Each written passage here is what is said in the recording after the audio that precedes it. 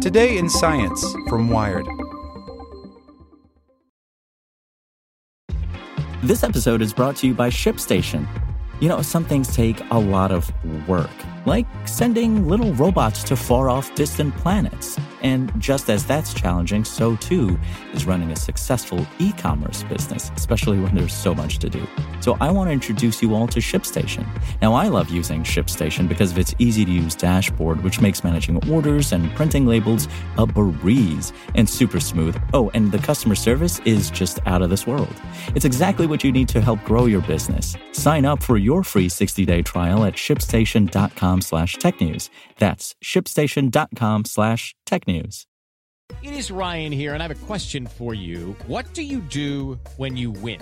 Like, are you a fist pumper, a woohooer, a hand clapper, a high fiver? I kind of like the high five, but if you want to hone in on those winning moves, check out Chumba Casino. At ChumbaCasino.com, choose from hundreds of social casino-style games for your chance to redeem serious cash prizes. There are new game releases weekly, plus free daily bonuses, so don't wait. Start having the most fun ever at ChumbaCasino.com. No purchase necessary. VGW Group. Void where prohibited by law. See terms and conditions. 18+. Hey there, this is the spoken edition of Wired. Trump's budget guts science agencies, but favors the moon. By Eric Niler.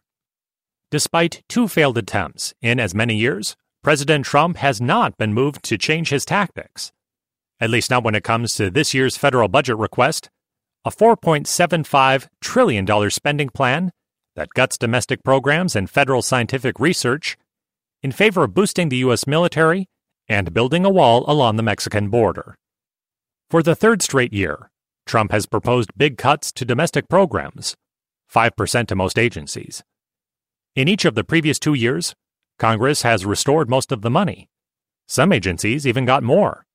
Yet the White House appears to think that this year, despite the Democrats wresting control of the House of Representatives, that strategy just might work. Trump's 2020 budget, released on Monday, would slash the National Science Foundation by $1 billion.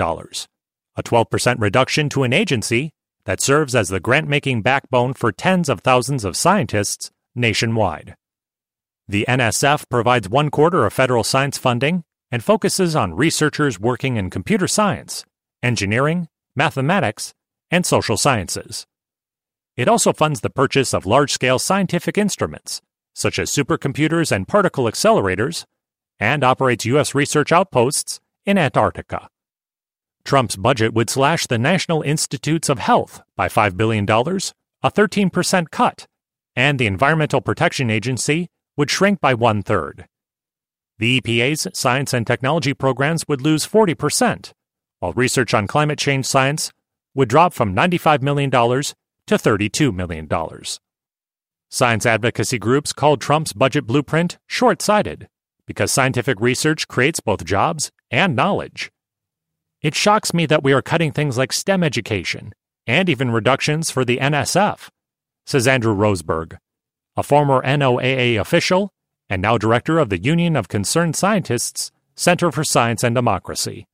We would expect continued attacks on the EPA because that's how this administration rolls, but they are cutting basic science across the board and doing some really bad stuff with grants. Rush Holt, a former member of Congress and now executive director of the American Association for the Advancement of Science, said the budget proposal would derail our nation's science enterprise. For space fans, the White House's document isn't as dire. By delaying NASA's Space Launch System, a heavy-lift rocket that has been over budget and behind schedule for several years, NASA will shift money to a small, moon-orbiting station called the Lunar Gateway, along with funding commercial lunar landers. NASA's overall budget shrinks by only 2%, or $21 billion overall. Gone are the Wide Field Infrared Survey Telescope, WFIRST, a space observatory that was expected to launch in the mid-2020s, the Office of STEM Engagement, and 2 Earth science satellites. Trump also tried to kill off those climate-related missions in his previous 2 budget proposals. NASA Administrator James Bridenstine addressed employees at an teleconference this morning, focusing on the agency's renewed effort to send spacecraft and astronauts to the moon in the next few years. The moon is the proving ground, Bridenstine said from Kennedy Space Center. Mars is the horizon goal, and it requires an all-of-the-above approach. That statement made Bob Richards, CEO of Moon Express, pretty happy. Moon Express is building a spacecraft to land on the moon that can fit on any rocket. It is meant to deliver instruments and rovers from scientists who want to know more about the lunar environment before astronauts get there. We find ourselves both exhilarated and trying to keep up with NASA's pace to get commercial contracts out to us, Richards said from a hangar at Kennedy Space Center. NASA will award the first of those contracts by June, and Richards hopes Moon Express will make the cut.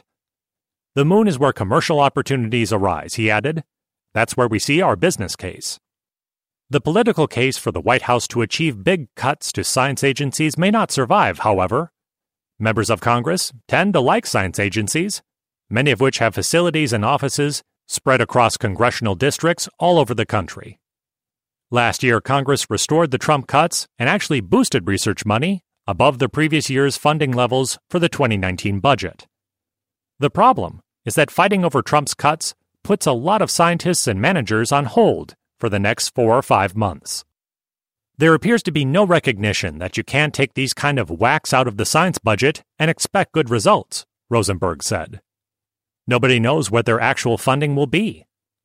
House and Senate committees begin reviewing the budget document this week. Hello, it is Ryan, and I was on a flight the other day playing one of my favorite social spin slot games on ChumbaCasino.com. I looked over at the person sitting next to me, and you know what they were doing? They were also playing Chumba Casino. Coincidence? I think not. Everybody's loving having fun with it. Chumba Casino is home to hundreds of casino-style games that you can play for free anytime, anywhere, even at 30,000 feet. So sign up now at ChumbaCasino.com to claim your free welcome bonus. That's ChumbaCasino.com and live the Chumba life. No purchase necessary. VGW Group. Void where prohibited by law. See terms and conditions. 18+.